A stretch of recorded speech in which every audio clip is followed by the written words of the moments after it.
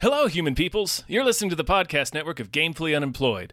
To support us and gain access to great exclusive podcasts like Fox Mulder is a Maniac, Tom and Jeff Watch Batman, Star Trek The Next Futurama, and our latest show, Spiel Boys, head over to patreon.com/gamefullyunemployed. We do game streaming, movie nights with our patrons every Friday night, and you can even commission your own podcast about anything you want. Literally anything, within reason, and we have to do it. You are quite frankly out of excuses not to go visit patreon.com/gamefullyunemployed. That's patreon.com/GAMEFULLY unemployed, which is spelled like it sounds.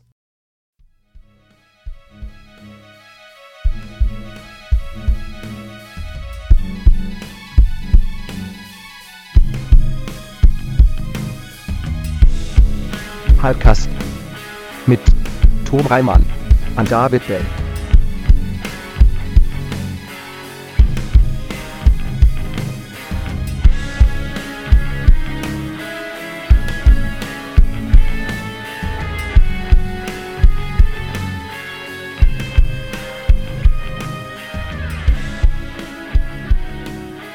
Do you like that our friendship is now so monetized that we literally have an agenda every time we hang out? Like there's like they should take minutes and shit, like get our Google calendars every time we hang out now. Well, that's all my friendships now for the most part. Yeah. And you know what? It makes it easier because let me tell you, it's easy on friendships when you sit down and you're like, okay, we have a list of things we're going to talk about today as pals. No dull moments in our friendship. Hello. Yeah, exactly. No moments of having to think of what to talk about. It has been decided for us ahead of time. That's right. We don't even have to like, where do you want to eat? I don't know, man. Where do you want to eat? That whole conversation, you and I have never had it. No. Never had it. Nope. Never. No need. Yeah. Who gives a fuck? We did have a lovely time at Universal City. We really did. Studio City Walk. It was horrifying to think of us there.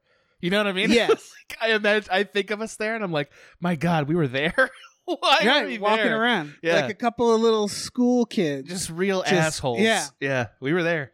It happened. Yeah. It happened. Oh. It really did. Oh, Dave. Okay. All right. Okay. Sure. This is all staying in. Oh, yeah. As per Hypecast tradition. That's what I do. But we are currently Tomless, which means I have to say hello and welcome to Hypecast, the show where we get hyped about stuff and things. Did I do it? You did it. I'm one of your co-hosts, David Bell. And I'm the other of your co-hosts, Adam Ganser, and I was not told to hold out the word Hypecast, but I feel like somebody should do it. Somebody should just go like Tom does, like Hypecast. You know, like Hypecast. That's true. Yeah, That's true. we did it. Why are you doing it in like a southern drawl? I'm doing my own version. I can't. Hypecast. I'm not going to Tom it. I'm going to bring my own version. Hypecast. That's fair. That's fair. Adam, thank you so much for being on here. Thank you. How are offering. you? I'm fine, man. As we were discussing, this is a crazy busy year for whatever reason. Yeah. You know? But not like everything's exciting crazy, just like, man, there's just a lot of bullshit going on right now. I don't know. Yeah, I'm playing catch up a little bit. Yeah. Like, so I'm having a little, like, I think once spring hits, it'll calm down a little bit, I hope. But yeah, it's, times are busy, which isn't bad. No. I like being busy. It's just, yeah, man. Like, I'm a little wiped today. Yeah. It sounds like we both are. Yeah, but I'm in good spirits. You know what I mean? Yeah. You're tired and joyful, I would describe I you. am. Yeah, tired and joyful. I am. Yeah. I was just exercising. I took a brief hot shower right before this. Wow. Yeah. Can you tell me about And the exercising? Can I learn more about that? It was just on a recumbent bike. It was chill. Okay. It was like 40 minutes on a recumbent bike. Wow, 40 minutes. That's pretty good. 45 if you want to Wow. if I want to get braggy. Yeah. I think you do want to get braggy. Well, recumbent bikes it's easier on the fanny. right. You see. Yeah. And so, like, the regular bikes, those are a pain in the ass. We inherited a recumbent bike. I don't want people to think I'm a fancy recumbent bike buyer. Yeah, okay. It was inherited It's a legacy bike. It's okay to be gentle with your ass, Dave. It's like nobody needs to give you permission to treat your ass with a certain, light touch. Nobody needs to give you permission for that, Dave. That's a very good moral. I think that's going to be the through line to this episode. I think so too. Real quick. Yeah. I'm trying to make a habit of this. Do you want to plug anything now at the top? I'd love to. I don't know if people are aware of this, but our pal Michael Swaim and I have a podcast called One-Upsmanship. It's about video games. It's the best video game podcast ever. I don't feel like that's hyperbolic at all. I think, so check that out. It's everywhere. I was just listening, actually, like literally, because I was on the Cummy bike. I was listening to the one on fucking Dishonored. Dishonored. Yeah, that's the one. Yeah. I know you like that game, right? And I mean, I've never actually played it, so I kind of skipped around. I didn't want to listen to spoilers, but I'll play it. Okay. I liked the Deathloop, I was on your Deathloop episode. That's right. I remember. Okay. Yeah, you got to play Dishonored. I'd also like to plug just me. I'd like to plug me in the following way. Yeah. I got an espresso machine over the last couple weeks, and I'm making fucked up lattes, Dave. I'm making you are fucking sick lattes. You know what I mean? I know what you mean. Yeah. And in fact, we have future plans already. Yes, we do. And I might say, because we were going to say, let's do it at my place. Now that I'm realizing lattes are a factor. That's right, Dave. Yeah, we might have to go over to your place. We might have to. I also have a really nice TV now. I'm really living a bachelor life here. Yeah, you are. Yeah. I have a decent coffee maker. It has a foamer. But it's not a fancy one. Yeah. I also just got for Christmas from my sister a Soda Stream. I haven't set it up yet, but there's a lot of like sugarless soda options, and I'm very excited for that. So I'm gonna. I might have be purchased. A soda boy. I might have purchased a series of sugar-free syrups, Dave, and just drink it. You just drink it. And some soda water, and I'll make the fuck out of an Italian soda for you, Dave. If that's what tickles you, I got that for you. Well, Dave. listen. This is going to be the soda house over here, my friend, and then you be coffee house. Okay, great. Yeah, stay in your lane. Sure, I appreciate your early rebuke, Dave. That really gets me in the mood to the podcast. I'm just saying you can't have all the drinks. Sure. Pick one. You know. Yeah. Leave some room for other people. I flew too close to the sun. I get it, Dave. All right. I'll shrink in scope just a little bit for the rest of the podcast. Thank you. I You're appreciate welcome. it. You're welcome. Happy to do it, Dave. Jeez. What else? What else is happening? What is this? All right. Let's jump into. Let's get the producers. Let's do the producers. Let's thank the real heroes here. As people have learned, there's a brand new doc for this. It's alphabetized, and people are already gaming the system. I like to that. which I will. Yeah, I will say. Only so many people are going to be able to do this. And then after a while, I'm going to have to start saying no. So big shout out to ! The ghost of Dave Thomas. I love it! ! Big shout out. Love that. Big shout out. Thank you. Thank you to @NerdNumbers. Thank you very much. Wow. Thank you to Zero Charisma. Wow. Thank you to Aaron Burser. Wow. Thank you to AJ. Oh yeah. Thank you to Andrew Howe. Deck the halls with blood. How long's that been going on? Oh, very long. Okay, good. Once again, I will not change your name unless you ask. Yeah. Thank you to Asking Seven. Rest in peace. Michaela, you were the best of us. R.I.P. Thank you to Barry Tumath. Says Ska never died and Ska jokes are lazy Gen X nonsense. Pick it up. Pick it up. He's not wrong about that. Not wrong. Yeah. So as someone who likes ska, I did tweet once, is ska our disco? And it isn't a bad comparison. Like, I love ska. I love ska. You do love ska. I know that. Yeah. I know that. Yeah. Dave once wrote an episode of Today's Topic, a show you can still see on the YouTube somewhere, that started out with an entire non sequitur about ska that was just two people talking about how much they love ska, and it had nothing to do with the episode, but we loved it so much we fucking kept it. So Dave can have a ska shit. Usually that shit is the first thing that's cut from those. And Yeah. it was like, I remember the meeting where literally it was like, well, obviously we'll keep the ska thing. But if you can find other ways to cut it. Anyway. Yep, we did that. A big thank you to Bob Grenville. Thank you very much. Let me get in here, Dave. All right. Thanks to Bootler Bootlesson. Thank you. Thanks to Brian, who Tom knows. It's true. I'm told. I am also told that. Been told that. The legend of it many times. Thanks, Brian. Yeah. Thanks to Brockway, loves the meat millie.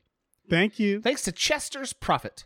Thank you. Thanks to Christopher Robert Sparts, Esquire. Thank you. Thanks to Chiz Killy Tits. Ooh. Ooh. They're sort of playing dumb chicken with you now, right? Like that's what's happening here. I like it. Thanks to Cody Johnson's time machine noise. Oh yeah, baby. Oh yeah, I've never heard it, but I envy. Oh, you can imagine it. I envy their ears for having heard it. Mm, Thanks to Dan Hackroyd. thank you. Thanks to Davey, the ghost of East Las Vegas Francis. Thank you. Thank Thank you. Thank you. All right. Oh, here we go. All right. We're doing good. We're making good time. Pick it up. Pick it up. Pick it up. Pick it up. Ant-Man Yeah, bro. and the Wasp. Yeah, bro. Quantumania. Yeah, bro. Yeah. So I was actually just talking to Cody about this, and I just want to say I feel like Charlie Brown with the football because Yep. the last like 3 Marvel films have been like, in this one something's gonna happen, Mm-hmm. and they've all been lies. And I look at this one and I'm like, well, surely something's gonna happen in this one. It's Kang. Like that's supposed to be the Thanos of the new. So it's like, well, okay, this time. I've heard that. Yeah. You know? Yeah. That's gotta be Kang.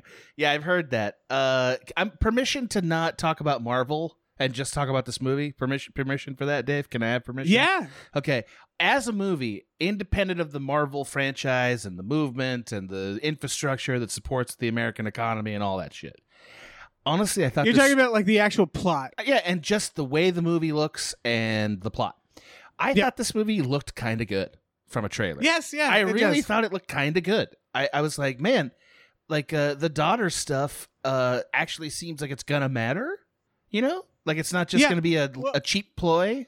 You know. Yeah, I think this is so Ant-Man has always been like kind of like the secondary. It's always been like over there doing its own thing, and it's been like somewhat involved in the main stuff. And I think, and I'm sorry I have to talk about Marvel as the reason. No, I think of course. it's because like everybody else's contracts are up, and now Ant-Man is like the legacy character. Like, and so they're like, okay, well, finally we're gonna do one that actually brings him front and center and actually gives him something emotional to do. Because the first 2 Ant-Mans are fun, but that's it. They're fun. And this one feels like they're actually gonna like. I'm excited to see if Paul Rudd gets to do like a really serious performance. You know, I think that. he can. Me too. I believe in Paul Rudd. Honestly, I think he's a really talented actor. Yeah. I have no concept how that young woman could have started this movie in jail.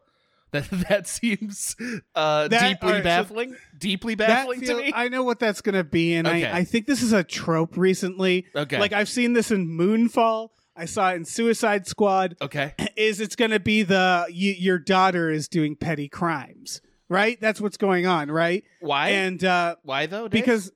because she wasn't there when she grew up. That's essentially it. They're going to do a thing where it's going to be like, look at your daughter. She went to juvie for like doing this and that. And it's to reflect on like Scott as like, I'm such a bad father. I missed her life. Because that's what this is about, is that he was gone for the snap. So his daughter went from being a little girl to an adult. Oh, right. I think that's how this is going to start. And that's what he's saying, where it's like, I can give you time. That's going to be the whole thing, is I think they're going to get sucked into the quantum realm. He's going to bribe him with time. And then he's going to ultimately learn, what you're doing is actually evil. Right. I have to stop you no matter what. And he'll dangle his daughter over him the whole time. Can I be a real sack of shit right up top here, Dave? Yeah. Yeah. Real sack of shit. So, after all these years of complaining about how Marvel movies like don't matter, you know what I mean? Like meaning like, you know, all like everything's reversible, things don't matter. The plots don't. Yeah, I'm annoyed that decision about the snap, they're making it matter. And like the movie person I am is like, I should be appreciating what they did here. That they're like using a big moment to like spiral out into interesting stories, but I'm not. I'm not interested in it. I'm like, fuck that. I don't want to know that. Yeah. Here's why I personally I'm bothered not by that, but why it's not. Why I'm like, whatever, man. It's because the way Marvel works, and I've said this a million times, so I'll make it short, is that what a good sci-fi movie does is they introduce a sci-fi concept and then they stick to those rules for better or worse.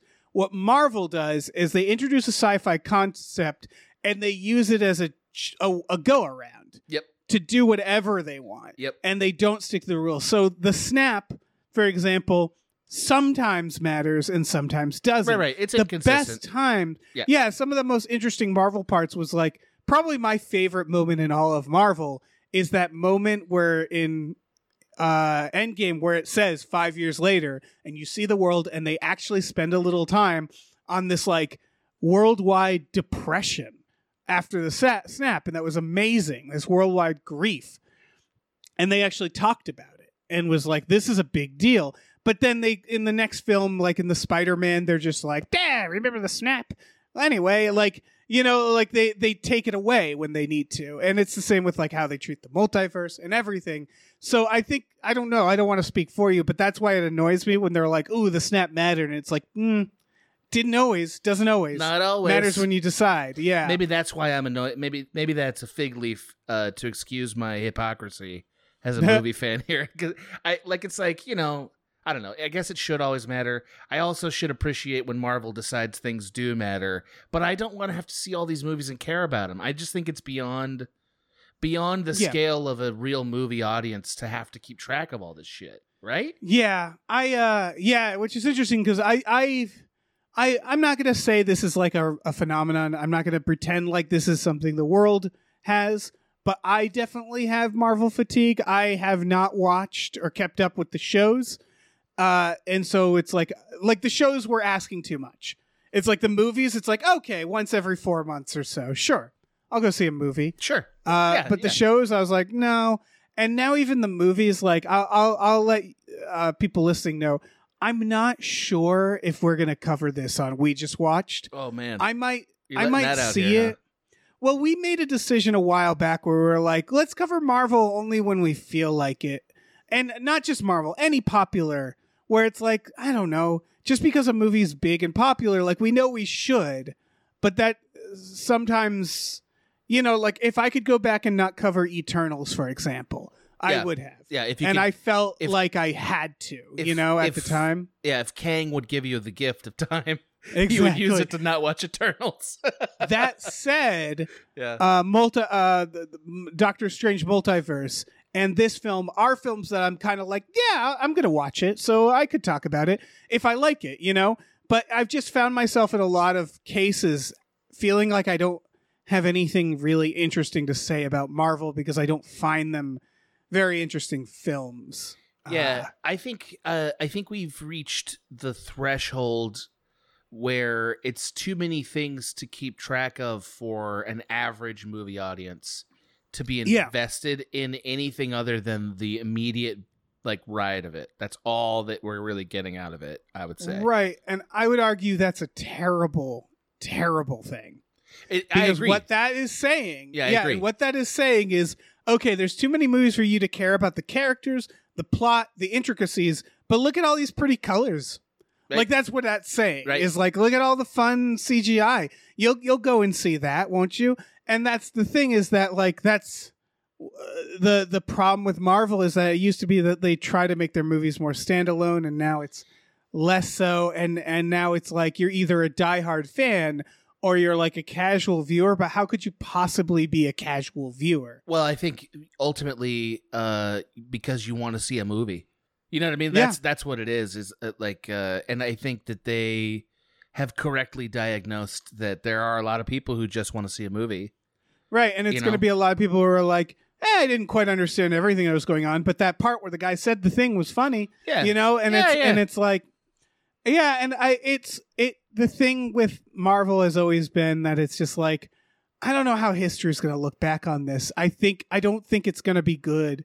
I don't think people are going to be able to weed through all these Marvel films and find classic films because they're all just weirdly interconnected. And it's like a TV show. I think we're forgetting how many serial westerns there were, or how many cop movies there were in the 70s. Or, right. You know what I mean? Like, there's a lot of periods of film where, like, they really drove a style or a substance or a set of ideas down the audience's throat. And guess what? We don't care about them anymore. Like, we barely even remember them. Right, exactly. You know? Like, that's the thing is, I always think about that, which is like this. Whenever I see all these endless sequels, I don't think like movies are getting worse, because I recall that, like, you know, we did like 6 Planet of the Apes in the 70s and so on. Yeah, like, there's always been that.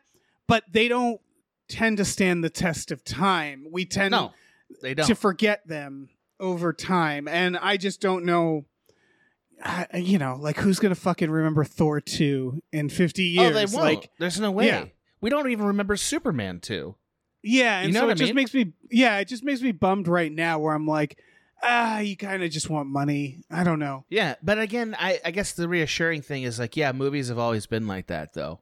Yeah, like, for instance, it's not a degradation of like cinema. No, at least this, yeah, not as much as it seems like when you're living in the present moment. For instance, Dave, just briefly want to drop this on you.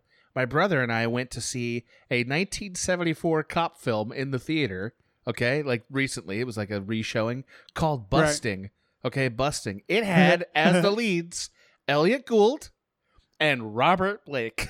that was the lead. Busting. They're busting, and it's just a cop movie, bro. Like, it's not even great. It's like whatever. There's always been crap. And like it really is also that, like, it's not crap at the time, it's what everybody's talking about. Yeah. And then later it's just like, we just forgot it. Yeah. Yeah, this is for sure. Yeah. That's it. Well, that's all I have to say about this. Oh, I just wanted to add one last thing. I have more notes on this film than others, Dave. I just want to reassure you. Oh, okay. Yeah, I have less notes as we go along, but I wanted to reassure you, audience. I was just so thrilled to see Michelle Pfeiffer in a movie. I was like, yeah, man, I missed you. I love her so much. Yeah. You know? So I've said this before. This is part of why I don't want to cover Marvel films too much. Yeah. Is because I repeat myself so fucking often. Yeah. Because they're all kind of the same complaint every time. Yep. And I would say that's because the complaints are valid. But same with the compliments. One of the compliments I have for Marvel is that they have all the money, and they use that to get as many good actors as they can. They're constantly just like, who can we get in this? I would say Marvel is fantastic if you're an actor. Mm-hmm. You do 5 Marvel films, you make billions of dollars, you move on with your life, and also, like, it really genuinely seems like the actors are enjoying the roles. Like, the roles are interesting. Like, to be Iron Man that must have been a lot of fun. It's awesome. You know what I mean? And also, like, it does lead to a series of other cool movies that are not Marvel movies that all the Marvel actors want to make to prove they can act. Yeah. You know what I mean? There was this idea, I forget who said it was like a Scorsese was saying there's no movie stars anymore because of Marvel. I do disagree with that. I think Marvel does do a good job of making movie stars. Yeah, Chris Evans. Yeah, exactly. Chris Evans is like all the Chris's. Yeah, all the Chris's. He's been awesome in so many movies. Anyway, just, you know, for sure. I don't need to quibble too much with Martin Scorsese. Sure. Just nice to see Michelle Pfeiffer. I don't know if it was Scorsese, but yeah. But we can blame. Yeah, it's nice to see her. Yeah, we can blame. All right. Well, let us move on to the next trailer. Oh boy, for, Dave. Lockwood and Co. Oh boy, Dave. Without looking it up, I'm guessing this is based off a young adult novel. Yes, just guessing. Had to be. It's about ghost hunters, except get this, Adam. Holy they shit, hunt the Dave. ghosts with swords. Dave, I couldn't get this. I could not get my fucking mind around this. I was like, wait a minute. They're chopping the ghost with a sword. What's happening? It was like, I'm imagining the pitch meeting of the guy coming in and being like, all right, so you know Ghostbusters and ghost hunting, but what if it's that, but dumb? And everybody like, ooh, yeah. Ooh, yeah, dumb. Because that's good. what it is. They're just chopping a ghost. They're chopping and it's working. a ghost with a regular sword. Like, it doesn't light up. It's not a laser or anything. Not magic. It's just a fucking sword. I'm sure they'll explain why in the thing. But like, I love the idea of the afterlife version of this, of being the ghost and then just being like, did I just get stabbed and went to double ghost world? Am I double dead now because I got stabbed? Am I just a thick mist? Like, is that it? Like, it just waved aside by a fucking sword? It's so dumb. So to add to this idea, Dave, one thing that really made me laugh, like just deeply made me laugh, was the idea that the people we're following are part of an up-and-coming ghost swordsman agency. Yeah. Like, there's many this of is them. the whole thing. And this is the newest and trying to take over the business. Is this a movie? No, I think it's a series. I think. There's This yes, I believe, I do believe. And yeah, it's just all the young adult stuff. It's really bad, man. It's like R.I.P.D. where you watch it and you're like, this is just desperate and transparent. Where it's like, we know exactly what you were trying to be here. This is the same where there's so many of these and they all might as well be called the next Harry Potter ? That's what they're trying to be. That's all they need to be. Yeah. That's what they're trying to be. Well, I hate having to defend Harry Potter now for so many reasons. Harry Potter, at least, was a good idea. You know what I mean? Yes, this is not a good idea. I'm also like, there's obviously very problematic shit with Harry Potter throughout. Right. But like, the thing is that I think that's actually the problem, is that Harry Potter on its when you on first glance seems just dumb. And every cynical producer looks at it and they'll go, yeah, I got it. I can make that. But you kind of have to think about what your story's going to be. And when you go back and look at the first Harry Potter, it's like, oh, they set it up from the start. Yeah. And it's compelling and it's a unique universe. And all of these just feel like pale imitations where they're all doing the gothic universe that Harry, like, first of all, starts in a completely different place. Don't have ghosts, don't have magic. Like, if you want to make the next Harry Potter, it can't be anything like Harry Potter. That's the whole thing. Well, you have to remember, Harry Potter is the next Star Wars. That's what I was about to say. That's the thing, and it's nothing like Star Wars. It's exactly, and you could argue Marvel is the next Harry Potter if you wanted to. You could. Like, that's what it is. It's a completely different thing and focus on story. And I don't know. Maybe this does that. Maybe we'll be talking. Well, maybe in 10 years we'll be like, I'm so sick of hearing about Lockwood and Co. No, Dave. We won't. I'm guessing this will be canceled after a season. Yeah, because it's also Netflix. So there's no way. One way I know for sure already is the hokey effects. Like, they don't believe enough in this to make it feel legit. I don't mind the look, but yes. It's hokey. The effects are bad. It's hokey, and I think that does tell you the tone they think it is. They think this is like in the CW zone. Yeah. And like, that's fine. There's nothing wrong with making a thing like that, but that's not Harry Potter. Harry Potter was cutting edge. I just think Netflix now, they greenlight these things and it's almost like they know they're going to cancel them. Well, they know one season. There's no way to lose because canceling them gets them a tax write-off. Yeah, it's the thing where it's like, because of the way streaming works now, they're like, this either has to get all the views in the world or we cancel it. Like, that's that. We just make it's like betting big every time, where they're just like, or rather it's small bets every time. It's like I'm going to put $2 on the longest odds like horse, and either the horse wins and I get all this money, or it doesn't and I didn't put that much money into it. Like, that's what it feels like, is they're just they don't care. I don't know, man. This doesn't feel like a passion project. I'm sure whoever created it in general, for sure, is loves it, and good for them. And I bet it's not as silly as it seems to me. But I don't. That's nothing about the execution of it tells me this is exciting. Right. It feels like it's cynically made. And it's not really. Every time I run into one of these, I say the same thing, where it's like, it's not their fault. It's just they're 1 in a million now. And so it's just like, I think of Umbrella Society, or was that what it was called? No idea, Dave. No idea. That's the one with Elliot Page, and like, that's the only actor I can remember from it. Oh, okay. That's actually good. I liked that show. But when the trailers first came out, it looked like one of these. So like you never quite know. You know what I mean? I'm hearing Wednesday is a successful version of one. Oh of yeah, these. that's a banger. Yeah, I haven't watched it, but I know, like, for instance, you might be surprised to hear this, a lot of my film students really like it. Yeah, no, everybody from my 9-year-old niece to like adults in my life are like, "Have you watched Wednesday yet?" And I'm like, "No." Why would I watch that? But okay, Yeah. I guess So I only have 2 more comments about this trailer, Dave. Go on. One is, I want to say this is like the second or third time that I've heard The Clash trailerified. Oh yeah, we love trailerifying The Clash. And I guess all I want to say is, I know I'm 100 years old, but I guess I always believed that we all, as humans, believed in the sacred on some level. And this phenomenon of trailerifying these bands tells me, no, we don't. we are monsters. I hate it. As like an insufferable punk guy, I hate like it. I got mad when What's Her Name covered Straight to Hell. Sure. And then everybody loved that version because they just liked that song because of the guitar riff that was in Straight to Hell. And then I'd put on Straight to Hell and people would get bumped. They'd be like, "Oh, I love this song," and then they realize it's not that song. I don't know, man. There's a weird thing with punk, in my opinion, where it's like, it gets like kind of taken and reused. Right, in more mainstream. They don't respect it. Yeah, You know, like they don't feel like it's the same mechanism that they're reacting to is not only not offended by that, but they're like, "Oh, I could use that."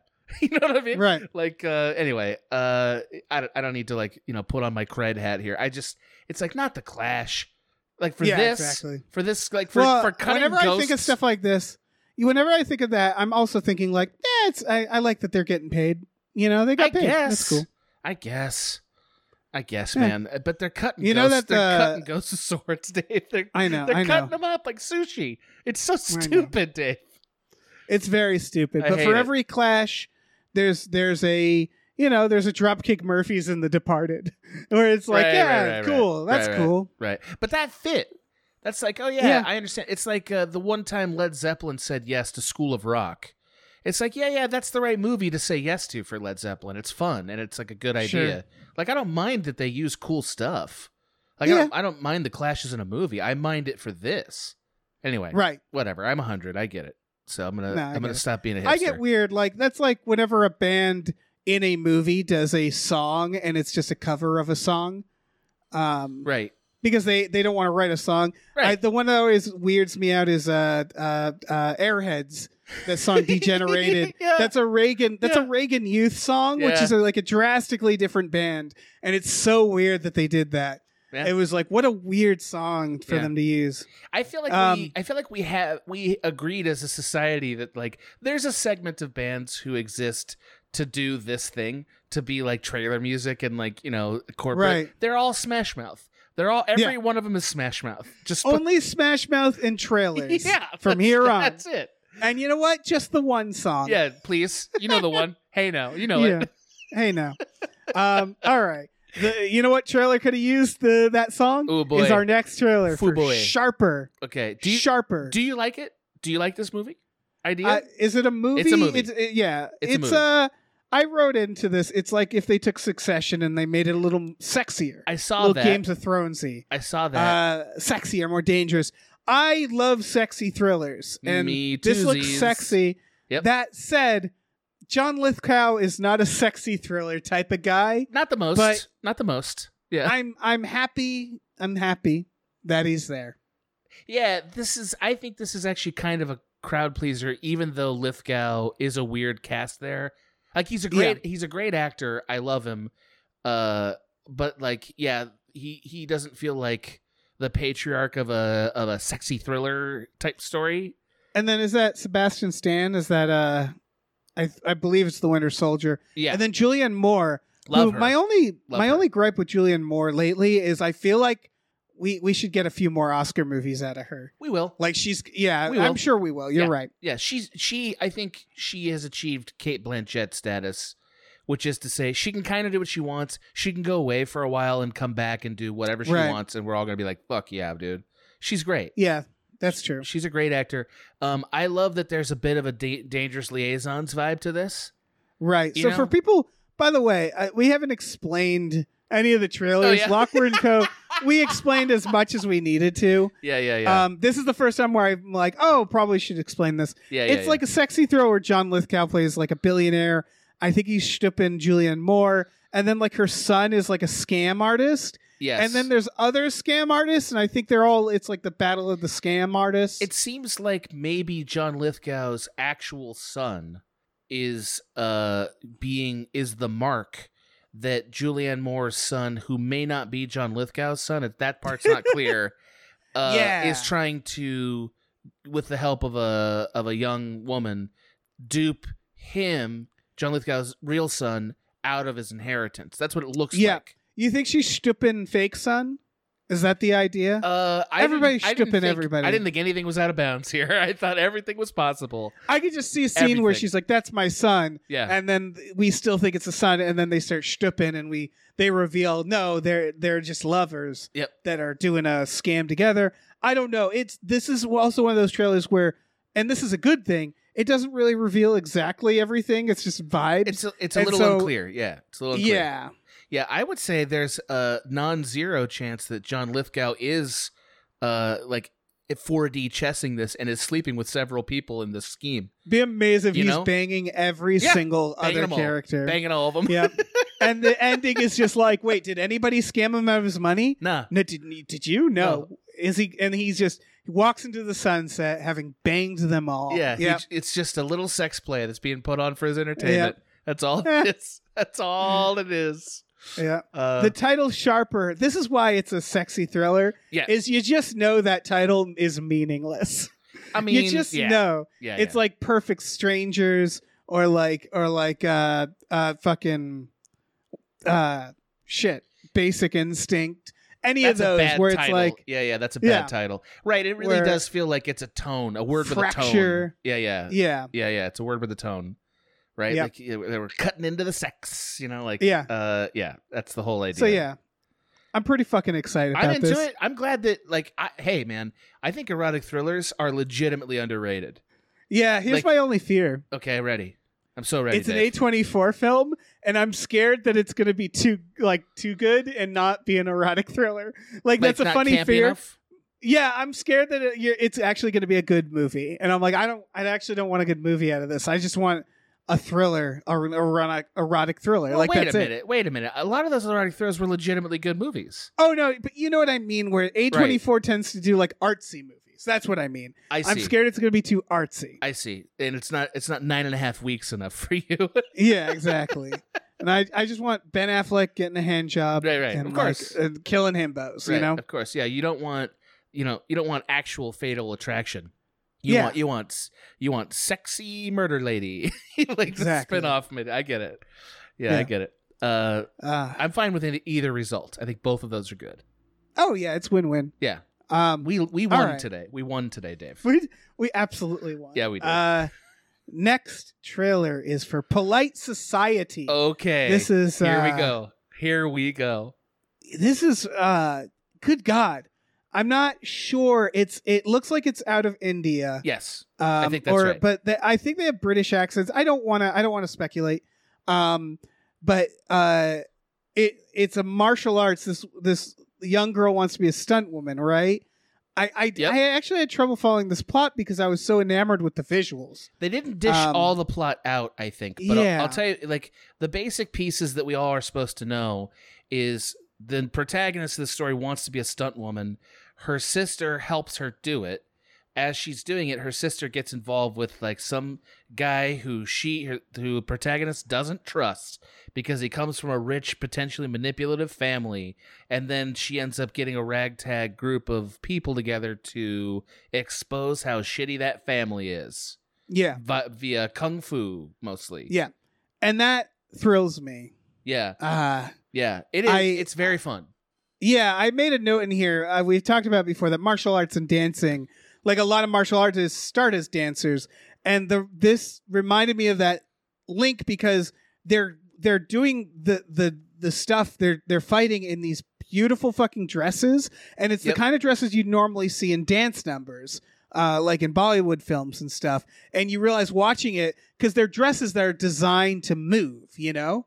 And so seeing a lady like do a fucking flip kick in one of these dresses, you're like, fuck, that's like fireworks. Why haven't we done this more? Well, the it's answer so is obvious. The answer is it's been happening, but those movies haven't quite breached like these ones are. Yeah, and we've had this like I would argue Crouching Tiger, Hidden Dragon. Oh yeah, had a flowiness to the martial arts and the visuals. Like I get like I'm not even talking about dresses necessarily. Like they do have like robes and shit in martial arts films for sure, but it's just like these like silky lighter outfits and the colors these scenes are so fucking good. Yeah, the colors. I think this stuff's been around, but I think for sure. I think that we're all as movie audiences ready for it because this is a tone and maybe a culture we don't know that well, right? You know, so we're just excited about it. Dave, I got a question for you. You ready? Yeah. Now, I just want to tell you, this movie looks fun and has a great tone, but how amazing would this movie be if the protagonist was just straight up wrong? Like, straight up wrong. Like, they're like, nah, they're a fine family. She's just wrong. that would be that could still be like a reveal. That would be so good. Like, yeah, they're just terrorizing a family. Yeah, like we don't have that movie somehow, and it's very funny, right? Yeah, like we need that. That would be very funny. We need it. That's a good idea. Yep. We need that. Producers, I don't want to name. I'm not going to name any specific films because I don't want to spoil it. But there are a few films, specifically one that comes to mind, that is all one big setup and punchline. And I think if you have something to say in that journey, it works really well. Oh yeah, but like absolutely, it's you have to make sure you have that journey. You know, I mean, I think ultimately, a lot of the movies that have these sort of like, is it really happening? Isn't it? Always default to it is because they want the punchline effect. You know what I mean? But you can create a version where you're just wrong. It isn't really happening. You're just wrong. Yeah. You're just wrong. You just have to be able, set it up before that. Right. Because that would be a real zag at this point. We've seen so many movies. And like, by the way, it's a real thing, so I'm not saying movies shouldn't do it anymore. But we've seen a lot of movies where the rich family, of course, they're doing something evil. You know what I mean? Like now it's like we've been doing that for 30 years, you know? So like a zag might really work. It might work. Yeah, every now and then people will will subvert that idea, but it's not nearly as often. For sure. It's very rare. Anyway. Yeah. It just really hit me hard how funny that would be. That would be good. Anyway. Well, next trailer is for Marlowe. Oh boy. Starring Cole Meany, baby. No, he's in one shot. He's in 2 shots, thank you very much. He has a line in the trailer. Yeah. Cole Meany. It was very Cole Meany in Marlowe. I was thrilled for you. I was legitimately thrilled for you. Thrilled for you. Does this look good to you? You know what? So first of all, no. I actually. So I think no. It's not that it doesn't look good. Okay. It's complicated. It's complicated. Okay. So this is a Liam Neeson, Philip Marlowe story. Yep. This to me felt inevitable because we are on mysteries right now, and we're doing Orient Express. We're doing Knives Out. So it's like, why not do a noir, classic noir mysteries? That makes sense. I don't know if Jack Nicholson still has it in him. I want to see he's too old now. I want to see a third addition to Chinatown. Chinatown 3? Oh my god. I think they should have made a third Chinatown. They made the 2 Jakes and then nothing. But they could have put Gettys, but like instead of the E, it's 3 Gettys. Yes. And I'm going to absolutely watch this because I'll watch every mystery. My thing is that I've noticed that noir as a modern genre tends to fall flat for me. Very few noir, like modern, where we're out of the black and white era. And in fact, the noirs that do work for me are more in the 90s. Like what? Like 2000s noir feels like it's like this weird perversion. It's like Lucky Number 11 and stuff like that. Like what the Singing Detective series, the BBC one, not the Mel Gibson one. I would say Dead Men Don't Wear Plaid. Is LA Confidential? That's the 90s, right? Absolutely a noir film. Yeah. Yeah, because noir 90s is its own look. And that's what I'm getting at, is that like noir can actually like change. It doesn't have to take place in the 50s. Right. And I think there's a problem with the obsession with making it take place in the 50s and not saying like, let's make modern noir. The problem is that like, as I said, the 2000s modern noir was kind of like, I didn't like it as much. But right now, I want to clarify something really quick. When you say modern noir, what you mean is a contemporary noir that takes place in the present day? Is that what you mean? Yes. Sorry. Yes. Okay. I'm just clarifying because I super disagree with this. I just want to make sure that I understand you correctly.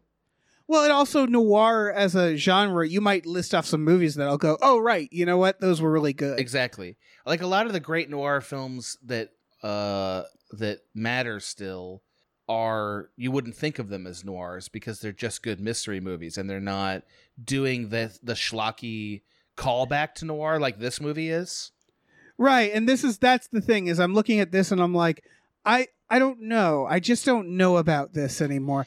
I think like there's a few like Marlowe as a character. It's kind of like going back and reading the old Sherlock Holmes where you're like, these are good, but I know everything that's going to happen because I am living today. Sure. You know? Sure. I mean, let me give you a list of some neo-noirs so everybody understands why I love this genre. Right. Because I love this genre. Yeah. So Memento is a neo-noir. That's true. That's a good one. Sexy Beast is a neo-noir. Oh, Sexy Beast. Training Day. I never think of Sexy Beast as a noir. But it is. Training Day is a noir. Yeah, okay. That's fair. Old Boy is a noir. Old Boy is definitely a noir. Collateral from 2000. Collateral. That's a great noir film. And the list, Brick, obviously. Brick is obviously a noir. This is a little bit older, but Big Lebowski is a noir film. Yeah, so I stand corrected. For sure. Yeah, I only say this because I think it's, but I guess what I'm saying is it is often when it's like it doesn't feel like it's trying to be a noir. It's not anymore. It's not trying to do a period piece as noir. That's the ingredient that troubles me about this is this movie seems to be very excited about we're doing a 40s noir film. And I would say none of the great noir films cared about that except for maybe LA Confidential. The rest of them took place in the 40s because that was when they happened, or in the case of Chinatown, it was a period piece because that's the source material, but it wasn't about look how great of a period piece. It was just a good story. Yeah, there is a room for this. I have a friend who's wrote a noir script that's gotten a lot of praise. I'm not going to discuss it here just because I haven't asked him if I could. I think there's room for this too, because like Murder on the Orient Express, we're definitely doing that, the old era. This like it just feels like it's got like a sepia filter on it. It feels like it was made more in the 2000s, and it's just I don't know. It's given me doubts. And I can't even put my finger on exactly why. I completely understand. I think that it is more obsessed with doing the Hollywood historical period piece epic than it is about doing a noir story. Like the trailer, the trailer leans Nice Guys, on that. Would you say Nice Guys is noir? Yes, I would. Yeah, I would also say Kiss Kiss Bang Bang is a noir film. Oh yeah, of course. John Wick. Trying to be. John Wick is a noir film. I'm not going to agree with you on that. It is, baby. It is. Drive. Drive is a noir film. Drive's, yeah. Sin City is a noir film. Mulholland Drive, Nocturnal Animals, and on we go. So the point is, like, there's a lot of noir films, but very few of them are also period pieces. That's my concern. This is, all right, I'm going to give this one thing that I'm like, ooh, this is from the director of Interview with the Vampire. That's weird. Do with that. It is. That was actually his first movie. That's a vampire noir. That's a weird ass movie. Yeah. Yeah. They've since made some stuff that's like, yeah, these aren't bad. And so I don't know. The point being that like I still have what it is that it's got that like yellow piss tint, and it feels like it's a little cartoony in the amount where it's like the font is even the noir font. And that's what it is. It's just like it's really trying to be a very specific noir, and I don't know, man. Those tend to not achieve the thing that makes noir so good. Yeah, that's what it is. What makes noir good is that at the root of it, something very, very dark and human is being explored, and we're slowly inching up to it. Best example of that for an average film audience is the movie Seven. Seven is a fantastic noir film. It's also a detective film. It fits all the tropes. At the core is a very dark secret about not only what motivates this killer, but also how latent it is in all of us. That's the point. And it totally works, you know? Yeah. Yeah, and then, again, it's not to say this won't work. It's just that it is what you say is whenever a movie looks this, like, leaning into it, it's a red flag. I agree. That's all. Yeah. Again, I think it's the period piece thing. Yeah. I really do. Fargo is a noir, by the way.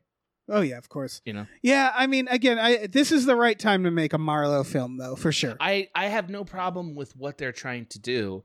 I just am worried that that we're going to get really wrapped up in doing the period, and we don't have time for like the darkness and the lurid, you know? Right. That's the thing that makes noir cool. And if you don't do that, you didn't fucking do it. Yeah. You know? But did you see No Sudden Moves? Came out like a year or two ago. No. Okay, that's a noir film that was made by Soderbergh, and it's very like, I don't know how he filmed it in a way that's like very natural light, and it was a little bit sort of like under the radar. I thought it was really good.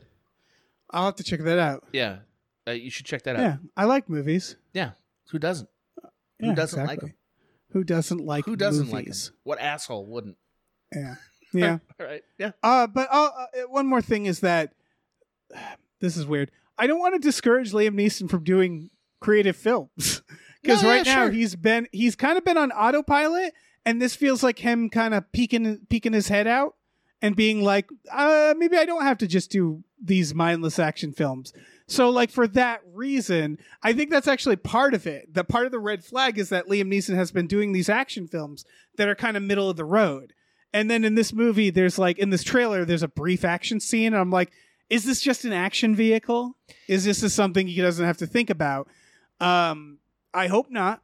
You know, he's a strange choice for Marlowe, the character, because Liam Neeson is a pretty earnest character a lot of times. Like he has levels of subterfuge. Of course he does. He's a complicated actor, but he often plays characters that are fairly direct and fairly accessible, like emotionally accessible.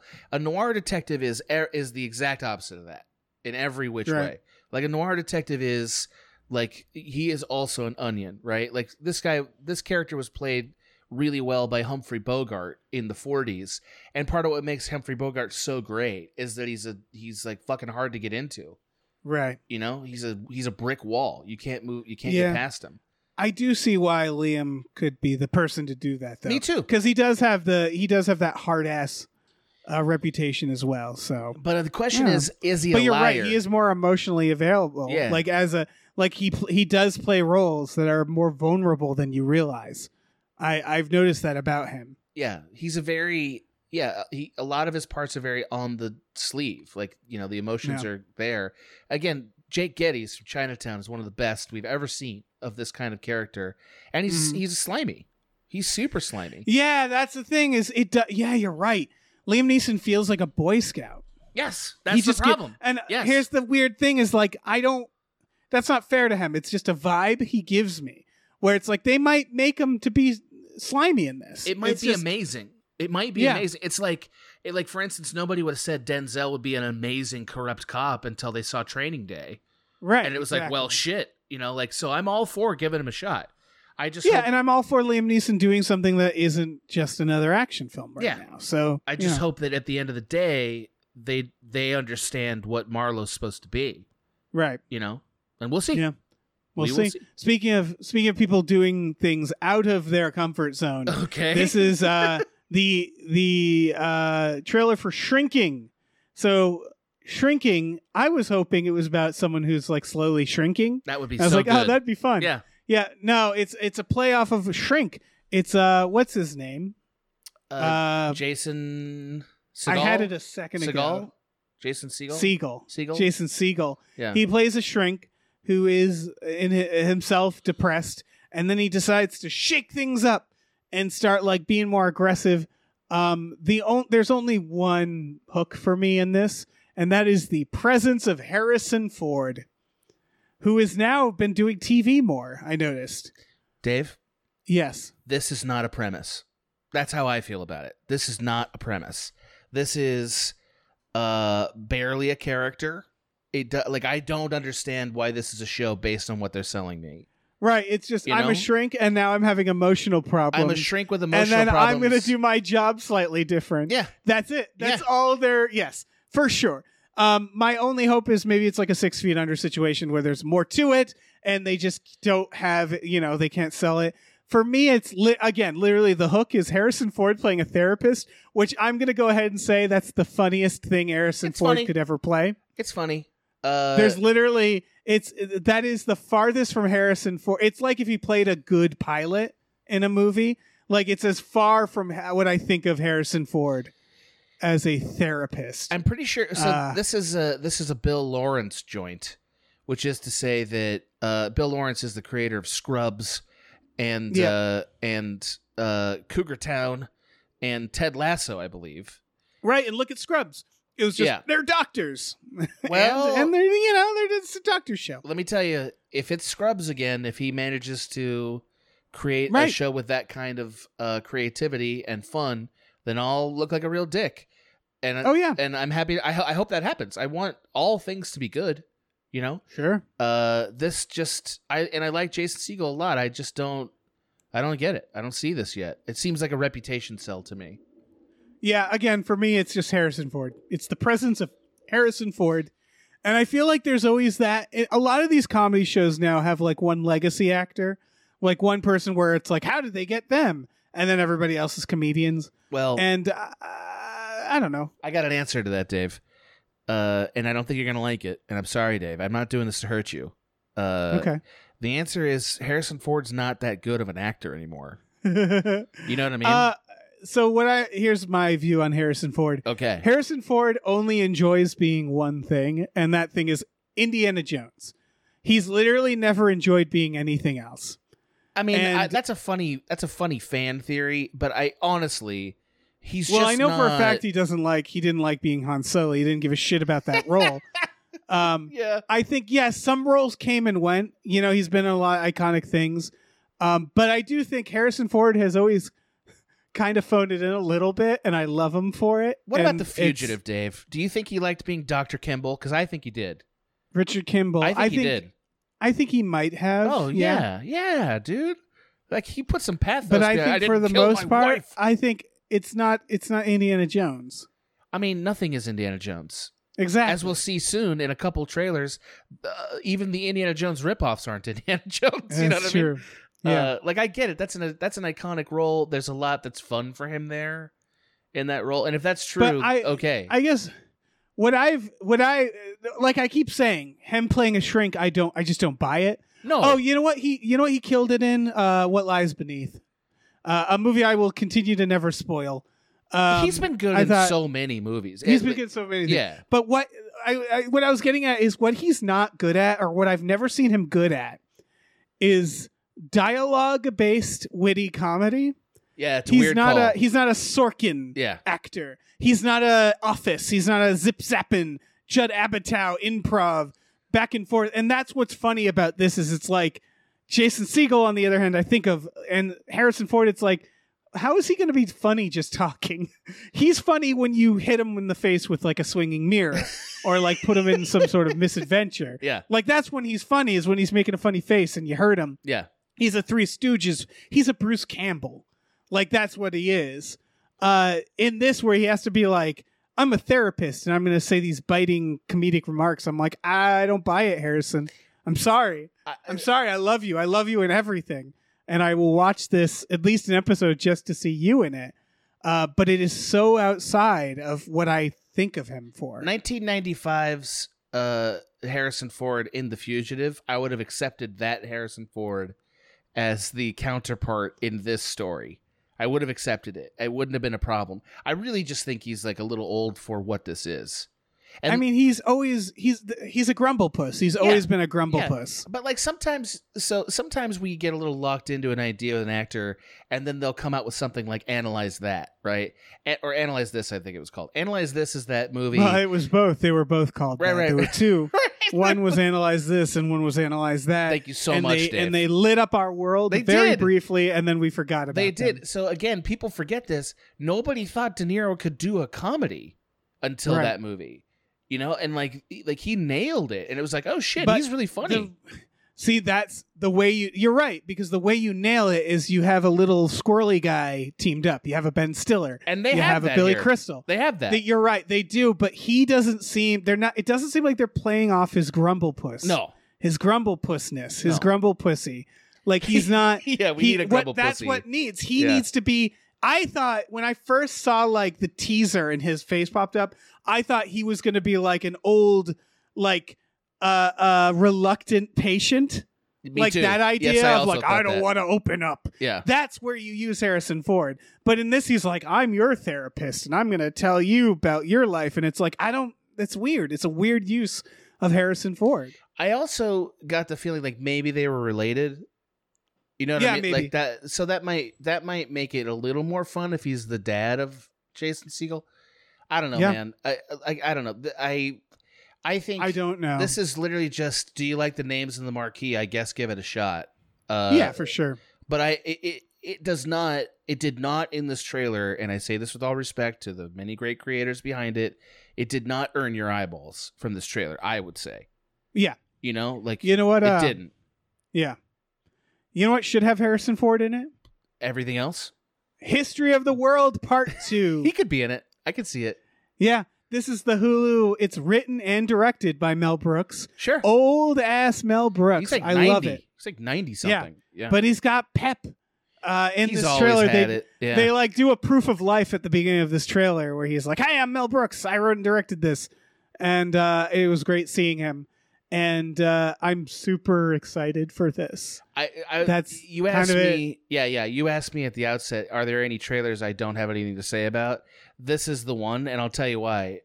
Like you read it, you watch it, and you're like, Mel Brooks still has it. We'll see it. Exactly. No notes. Yeah. And it feels fresh. This trailer feels fresh. Yep. And it has pretty much every person in it because it's Mel fucking Brooks. Yeah. And if Mel Brooks calls Johnny Knoxville gets on the next plane to wherever Mel Brooks is. Like that's just how it goes. He has everybody he needs in this.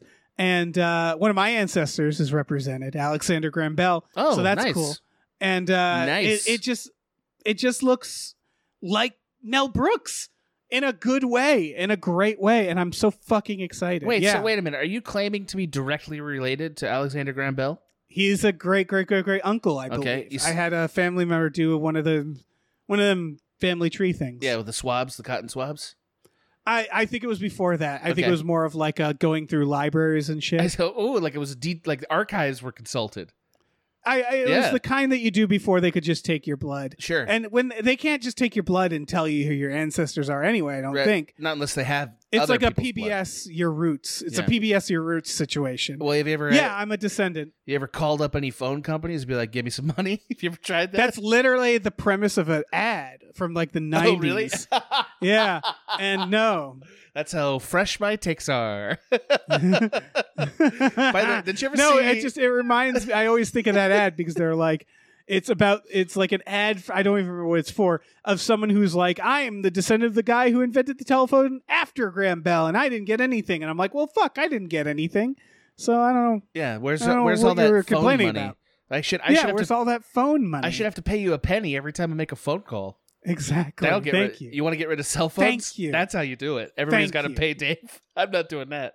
Fuck that. Just a penny. It's just a penny, It's just bro. a penny every time. Exhausting. Yeah. God, I have to watch you like bag them up and count them. Fuck that, bro. I hate it. I hate it so much. I get one of them money machines, the change counters. Oh God, It'll then be you'd have a green fucking visor.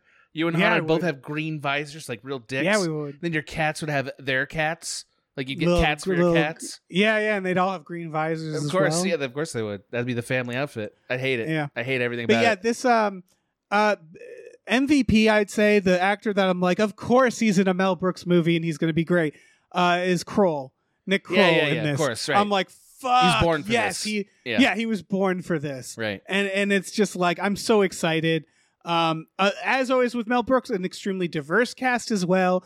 Seeing fucking Wanda Sykes as Harriet Tubman. That was good. Just like, that was of great. course. That was great. I love Wanda So Sykes. fucking good. I'm so excited. I really like that Mel Brooks is kind of now in the Larry David fold. In that they have a similar group of people that they're really interested in, because Right. my favorite thing Mel Brooks ever did that wasn't his stuff is he was on that season of Curb Your Enthusiasm that ended up being the producers. Did you ever see that? Oh no, I never did. That's Holy great. shit, man. Holy I have shit. to see that. The Curb, I'm so behind, and It's one day all I'm good. going to sit down and watch because I loved Curb's amazing. that show when I watched it. Yeah. Curb's amazing. Just brief, for a pitch for everybody. There's a season where Larry David is cast alongside David Schwimmer in a redoing of The Producers. Jesus Christ. It's just what happens because of that, and it's real good. That's all I'll say. It's real good. Oh, that's amazing. You need to check it out, everybody. You need to. I loved it. All right. Well, we could talk about Mel Brooks all day, Yeah. but I want to talk about the quest for Tom Sawyer's Okay, gold. Dave, I'm going Listen, first. Adam, I'm going every first. once in a while. Okay. I got to go first. Okay. Dave, Yeah. this was the worst trailer I've seen in a very, very long time. Here's Did you notice why. it only has like 8,000 views? Of course, here's why. This is the most cynical trailer I've ever seen. So first, it doesn't believe in itself at all. They had a fucking narrator reading off plot points, and I was like, why isn't the narrator just And it's like explain- a bad narrator. Yeah, really bad. And it was like, why isn't the fucking narrator just explaining screenplay structure to us? And then there'll be a So second act, and then there'll be So- a midpoint. It was like, what? I included this because every now and then I run into a trailer that only has like a handful of views, Yeah. but it's just so absurd that I'm like, well, I want to talk about this. I fucking hated this. This reminds me of like the Librarian series.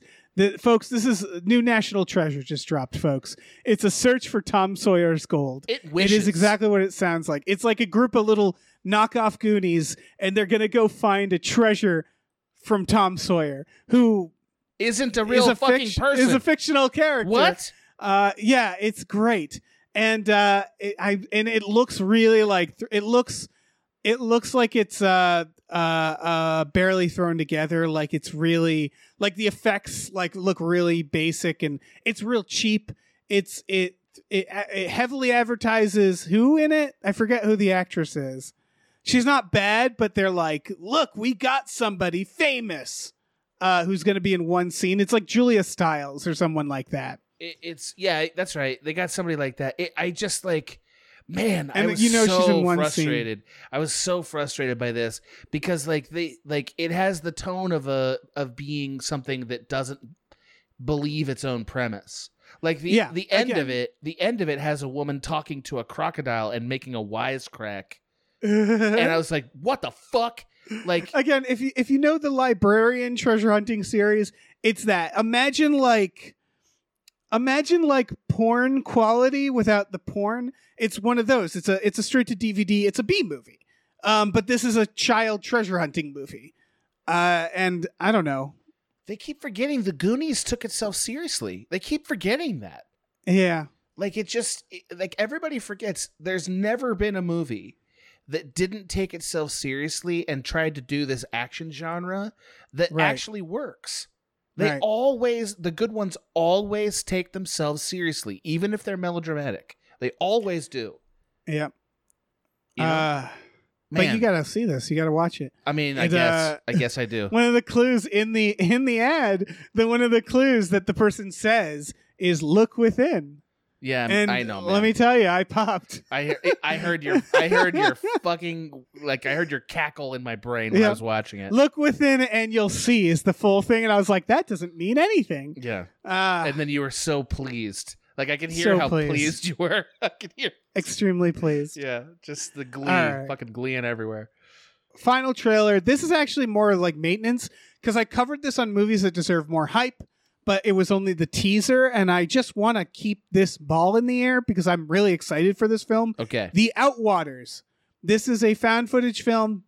Every review from like horror places are saying this is fucking legit. The new trailer is out. It still doesn't say much, but I find it compelling. The sound design in this and shit. But I want to hear your thoughts on it because people have already heard my thoughts. Well, I don't want to be a total sourpuss. It's okay if you don't like it. Well, this was not a very good trailer, I didn't think. But like, I do think all the elements that you're excited about make sense, and hearing that everybody else says it's good is probably enough for me. Yeah, it's apparently a multiverse found footage horror film. And okay. The multiverse is one of those concepts that I've always wanted to see in horror. Yeah. Because it's like, why not? Like, I'm sick of ghosts. I'm sick of hell. It's like, find a new scary thing. Like, we need more scary things. I mean, it's tough when we see as many movies as we do. It's tough to keep us entertained with that amount of media. I agree with you. Right. But you know what I mean? Where it's like there's a million possession films, and it's like, I get it. The devil. But then you look at a film like It Follows, and you're like, wow, you created a new monster. That was a new thing. I agree. There's nothing about this that said bad to me. It's just that, like, I got bored when I was watching the trailer, and the scare reminded me I was still watching a trailer. That's the experience I had watching it. Yeah, I will say that I wish this trailer showed more than it did, because the last trailer was just as cryptic, and this is just cryptic but longer. And I'm like, you give me some movie. Yeah, I just the job of a trailer is to get me invested. Like, I do think that having quotes from every single publication ever is still effective. Yeah. But it just didn't do it for me. No, I get you. Yeah. I get you, bro. That's all. Sorry. We can move on. Okay. By the way, I didn't add the new Scream trailer because I just don't. I don't know if I care. That's okay. It's fine. It's sure. We talked about it last week from the teaser, and it's just I would just repeat the same things about it. He has a shotgun. Who cares? I don't know. They've had guns before. It's fine. Guns are not new technology. The one thing I'll say is in the trailer they say this is a new type of ghost face, and it's like, no, it's not. It's not. It never is. You say that every trailer. You say that every movie. You say, but it's different this time, and it's never different. It's always the same movie. So that's all. I kind of wonder what you could do to Scream to make it interesting at this point. Yeah. I mean, not if it's still stuck on the Sydney story, right? Well, she's not in it because they didn't pay her enough. Sure. And that's another part where I'm like, okay, yeah, pay Nev Campbell. pay her for the role. Come on. If you have to. Yeah, exactly. So it's just like, I don't know. I've lost excitement for Scream. All right. You want to name some more producers? I do. Found footage Scream isn't the worst idea. That's not the worst idea. Yeah. Fuck it. Because Scream is always or supposed to be a commentary on the state of horror movies in a way, right? Yeah, we talked about this last week. I think that was its mistake. I think it should never have done that. I think the meta horror thing should have been the first one, and then as they sequeled it, yeah, they should have moved on. Because now they're like, we're in the crappy part 5 now. Don't you get it? Here are the rules, and it's like, all right, stop it.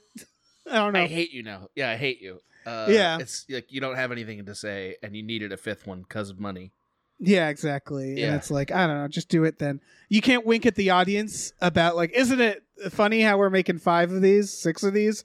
And it's like, yeah. I mean, yeah, it is funny, I guess. I don't know. It really is. Like the audacity of winking at the audience and then now please give me money. It's very funny. Yeah. Like, you monsters. All right, let's thank a producer who All right. Big thank you to David Knife Boot Henson. Thank you to Deborah is awesome. Barbara is great, and cancer can go to hell. It sure can. Thank you. Yes. Thank you to Dracula, the bus driving vampire. Sure.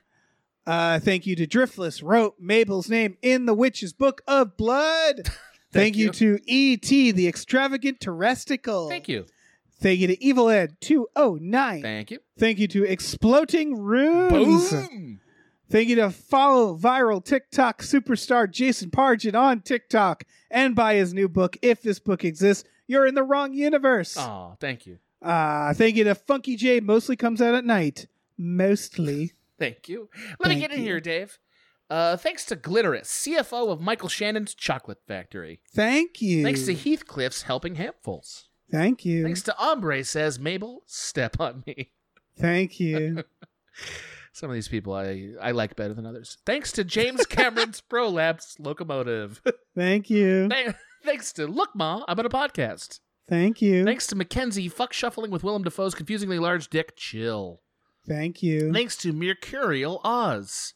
Thank you. Thanks to Mike the Lurker. Thank you. Thanks to No One Can Hear You Scream and Space McNulty. Thank you. That took a real dark turn. Yeah. I've always you're liked inside of him. Space McNulty just really thrills me as an idea. You know what I mean? Like he's just out there sticking it to the bosses in space. You gotta watch John Carter of Mars. Yeah, but he's not sticking it to the bosses, is he? No, he's not. Okay. He's not being McNulty. That's what I need. That's what I need. Yeah, I want McNulty with like a fucking thing over his head. Yeah. An oxygen thing. Being like, what the fuck did I do? Just floating around. Just saying, what the fuck did I do? Yeah. Yeah. I want that. So Channing Tatum not only wants to, but owns the rights to Ghost. And yes. Yeah, sure. I never greenlit. Yeah, we it's greenlit officially by the podcast. I've never seen Ghost. How much am I missing out? Is it that good? A lot. You're missing out a lot. I know everybody everywhere lost their mind. Like they just orgasmed all over the universe when it came out. So it's not this good. Right. But the comparison is like you ever watch, I remember rewatching Titanic, and you have this moment where you're like, right, that's why it made so much money. Where you're like, right, this is good. It's good. Titanic's and okay. Yeah, Titanic's all right. Yeah, and that's kind of Ghost where you watch it and you're like, okay, so that's why everybody spoofs the scene.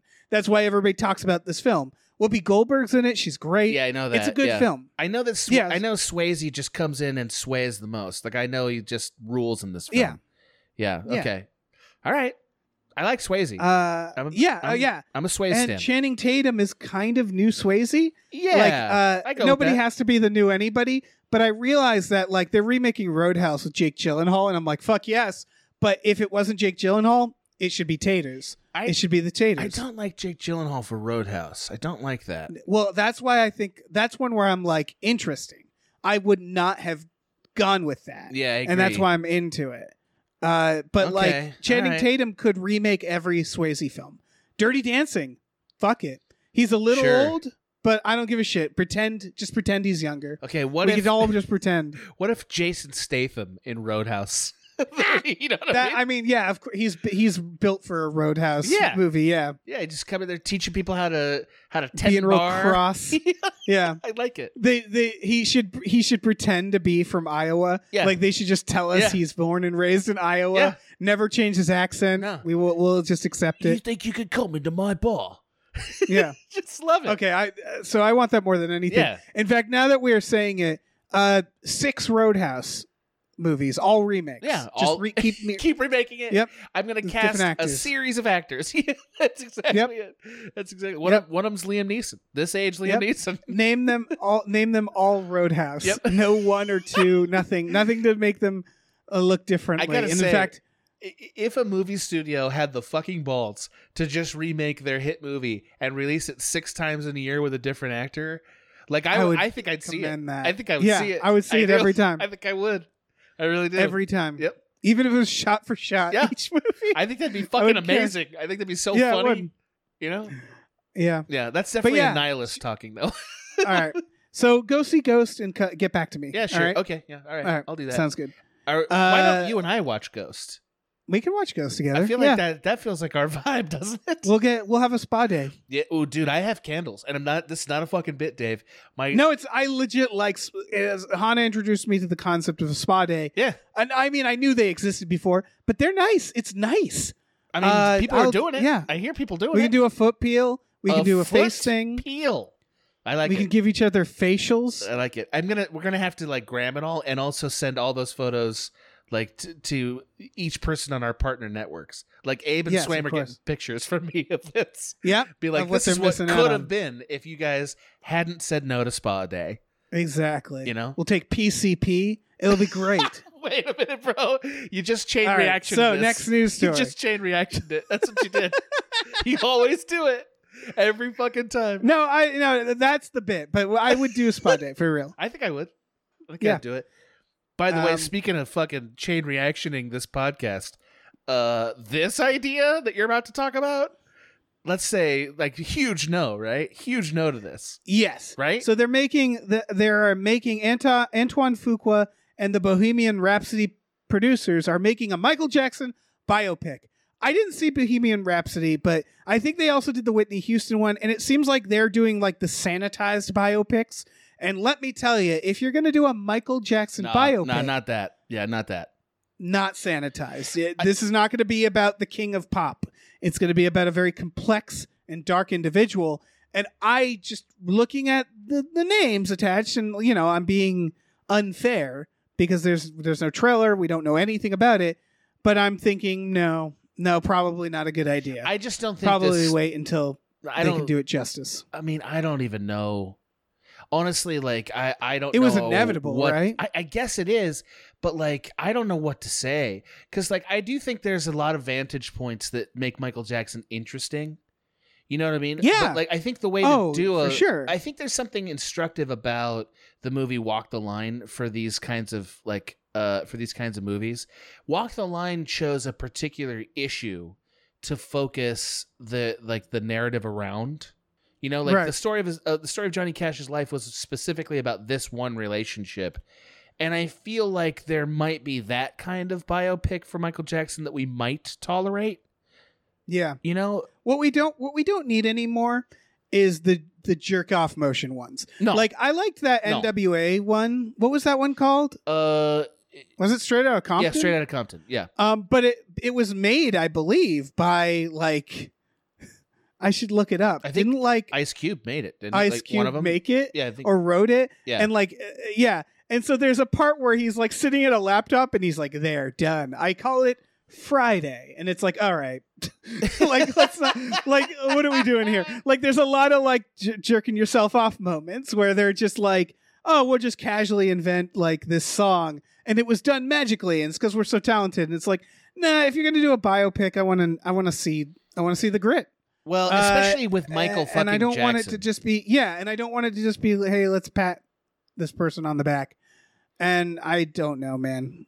It's just too big of an elephant to try to leave it out of the film.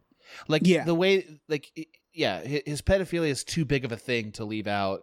And also like it's so complex that I feel like the whole film should be about that. Right, because I think, and this is not a defense for anything he did, right, but he was clearly a man who is fucked up psychologically 100%. From the start. Yes. And so it's like this is like you could make a 3-hour epic about his life, like Chaplin almost, and like really dig into it.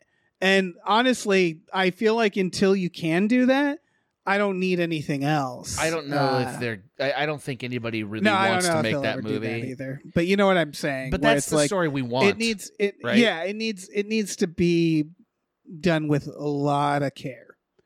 And I don't know, man. I don't know who's in charge of this. I don't know if his estate is like, nope, you have to do this, this, and this, and this. I have no idea. It just there's so much pain in that life. There's so much. Yeah. And that's all we want to talk about. Like, I know he made great music. No, who's disputing that? But like, are you going to get into his self-image issues? Are you going to get into like what his father did to him? Like, are you going to get into all that? Because that's the story. That's the actual story. Yeah. That's the stuff where it was like the Whitney Houston one. We had Adam Todd Brown on, and he was noting that too, is they just make it look like a really like light, fun story. And it's like, if you ignore the actual drama and just make it like it was magical and great, it's like, well, that's not doing it justice at all. I mean, I understand that but again, we're judging this by a headline. So. Well, no, you're judging it from deductive reasoning based on the things people are saying in this article, and I think you're right. And I understand, like, because I grew up with Michael Jackson, I understand that there are a lot of people. No. Okay. Thank you for clarifying that. There are a lot of people who want a way back to liking his music again.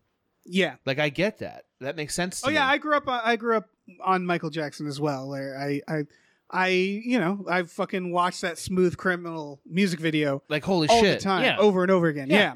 Like, so I get the appeal of trying to like soft reboot his image now and like, let us enjoy what he did that was good. But I just don't think you can. You know, Yeah. I just don't. It seems wrong to me. You'd be surprised. We do that, but you have to give it like 100 years. Well, I yeah, feel like you have to exactly. give it, or like 50 years, Yeah. where like, you know, there's a lot of those people where we're like, did you know that person was a monster? And we don't think about it at all. Like, so you can do it. It's just not right now, for sure. Well, not when there are people not alive for this generation who didn't get justice. You know, like Yeah, exactly. So I don't know.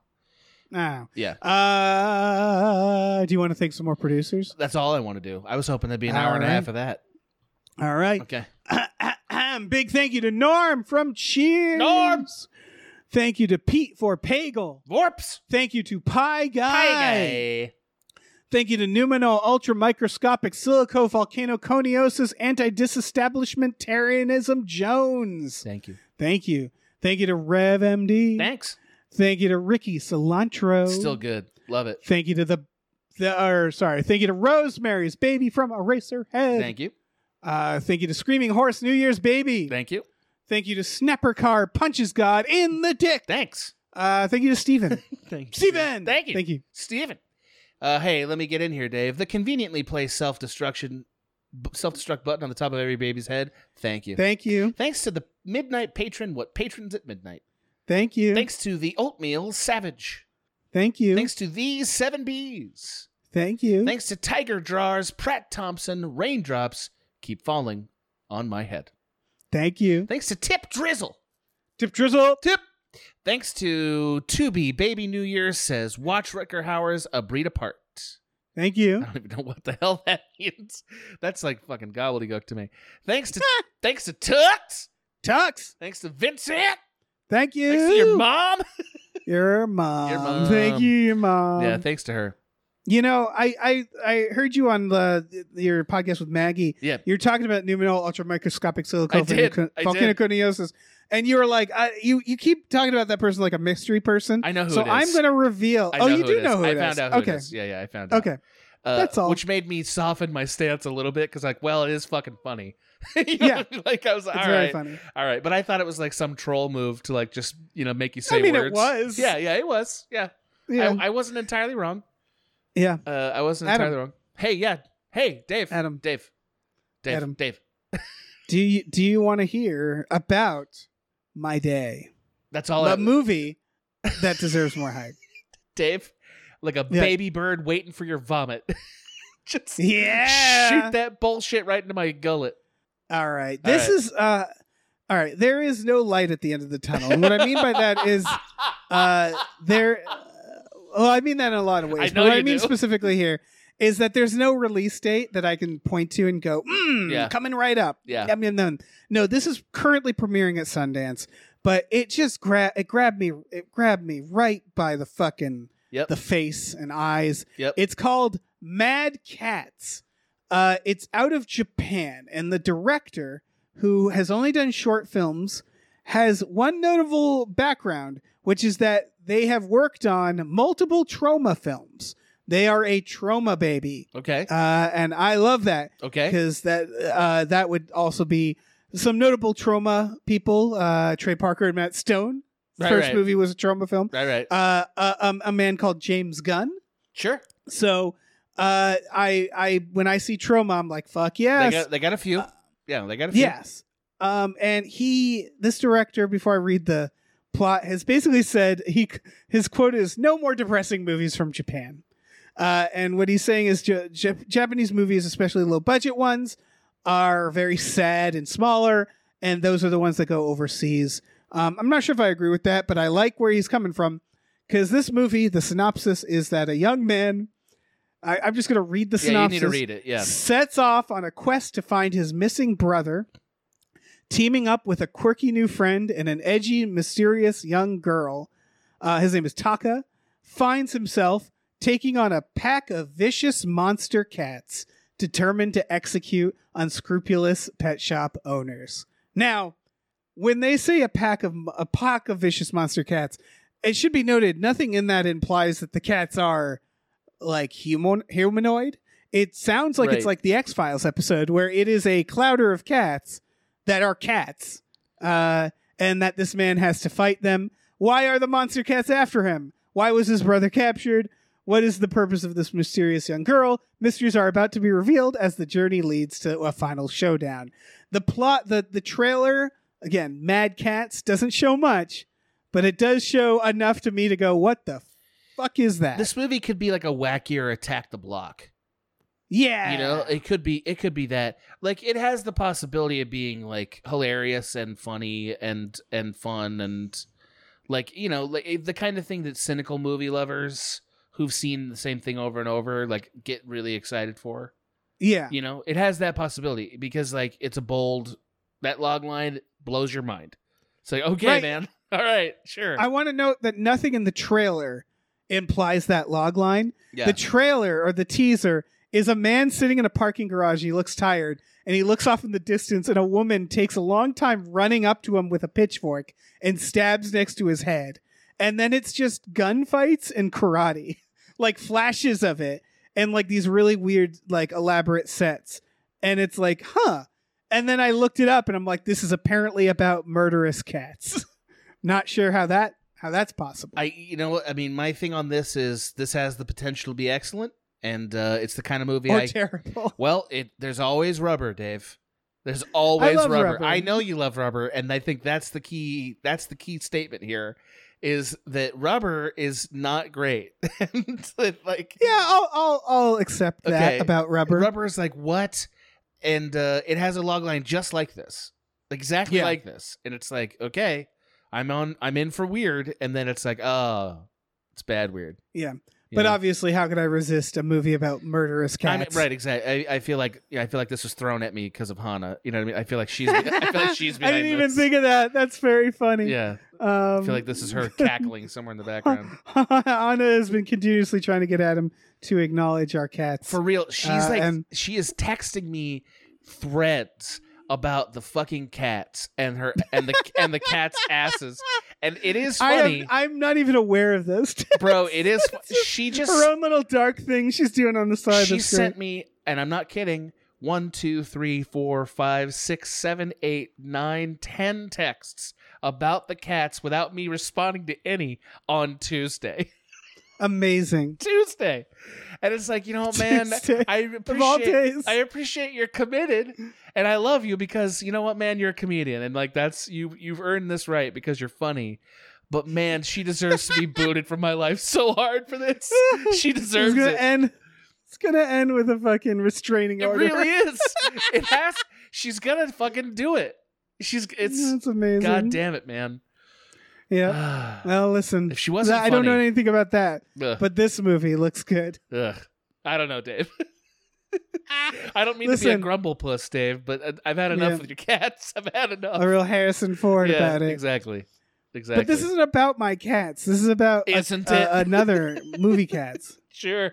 But what if, I mean, I wouldn't be even entirely surprised if I sit down to watch this with you and your fucking cats are the ones. Like, I wouldn't even be at all surprised by that bullshit. Are in it, yeah. Just like, then, God, of course. They could be in it. They could be stars. Yeah. They're beautiful. Well, Kitten Adam. is fucking hideous. Kitten. No, she's beautiful. Bro, can we just have a little objectivity? Beautiful. Just a little Beautiful. bit. No. They're both beautiful little No, cats. I've never seen the other cat, and I hope never to see the other cat. Like, do you want some pictures sent? No, I've seen him. Yeah, thank you for Oh, that. okay. Thank you for Okay. that. I'm hoping like when Well, I you come said over, you hadn't seen him. when I come over to watch Royal Rumble with you, I want that cat tucked away so I don't have to deal with it. I don't Fair want enough. That. All right. He's a real chunker. Yeah. He's got a huge dumper. I've heard that. Yeah. Yeah, the news has It's traveled. amazing. Yeah, Yeah. yeah. It's also partially Hannah seems obsessed with the cat's anuses She and loves butt it. areas. What is that? Yeah. She's got a thing. Is- Like, I mean, like, okay, I know that, like, you know, we all have our therapy background, but like, this is Right. the anal fixation of all anal fixations, bro. right, cat anus fixation. Yeah, this is. Yeah, no, I'll yeah. Google it Yeah, at some point thank you. and figure out what's going on. But for now, Oh, Mad Cats. Oh, did you folks. want to Google transition? the Mad Cats trailer? That's all. I just wanted to wrap this up. Sure. You in a hurry, now Dave? we can.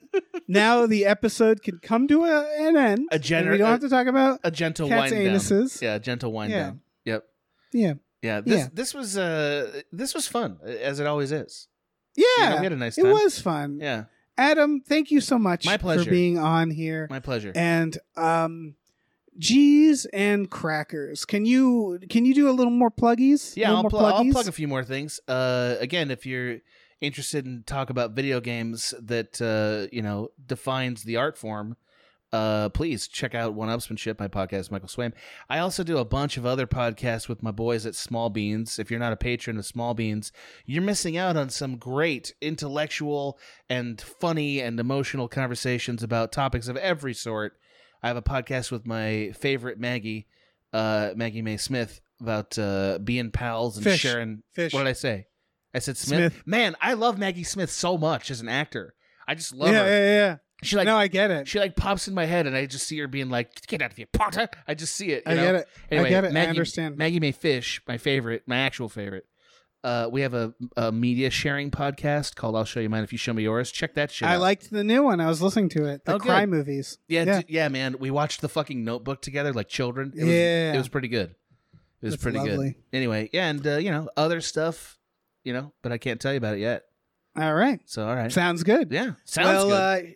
I might as well plug Gamefully our Twitter account. Yeah. I never do. Yeah. We're going to expand our social media presence at some point. Oh, great. I also want to just quick note, GamefullyUnemployed.com leads to our t-shirt store. We have a bunch of merch on there. But main thing is patreon.com/Gamefully, GAMEFULLY, unemployed. For $5 a month, you get access to exclusive podcasts such as Tom and Jeff Watch Batman, Fox Mulder's a Maniac, Star Trek The Next Futurama, and Spiel Boys. Tom has a leave of absence right now, so we have replacements. Yep. And basically everything's going to keep moving. So that's all you need to know. Tom will be missing for a little bit of it, but he'll be back. And we also watch movies every Friday night with our patrons. That's another thing that will continue to happen. That it will be tonight, the night that this comes out. So also check that out. Thank you. Thank you. Thanks to all of us. Thanks to you, Dave. Yeah. Thanks to me. Yeah. Thanks to all of us. Let's should we just go through everything one more time? Just all the trailers let's and list stuff. all the things that we're thankful for. Thanks to video games. Yeah. Dave, are you gonna play anything? You got anything you got your eye on? Oh, I love buttons. I love a good button. I'll play stuff. What are you gonna play? You got anything in your I don't know, that Texas Chainsaw game, whenever that comes out. That looks all right. And some other stuff. Yeah, that looks all right. Are you gonna play the Dead Space reboot? No. Sure. I don't know. Like that shit. Maybe. You'd love that shit. You'd love it. All right, I'll play it. All right. I'll play it. Great. Listen. Hey. Listen. I'm listening. Say goodbye. Bye. Goodbye.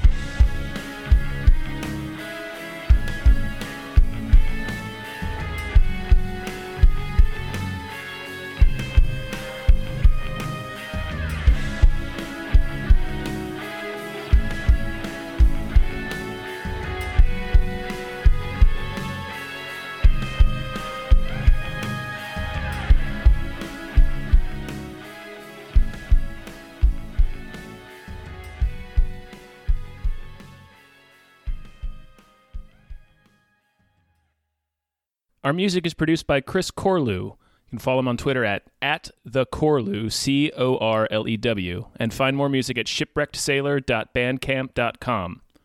Our artwork is produced by Justin Brown. You can follow him on Twitter at @JustinTBrown, and find more of his artwork at artnessbyjustinbrown.com and justinbrown.info.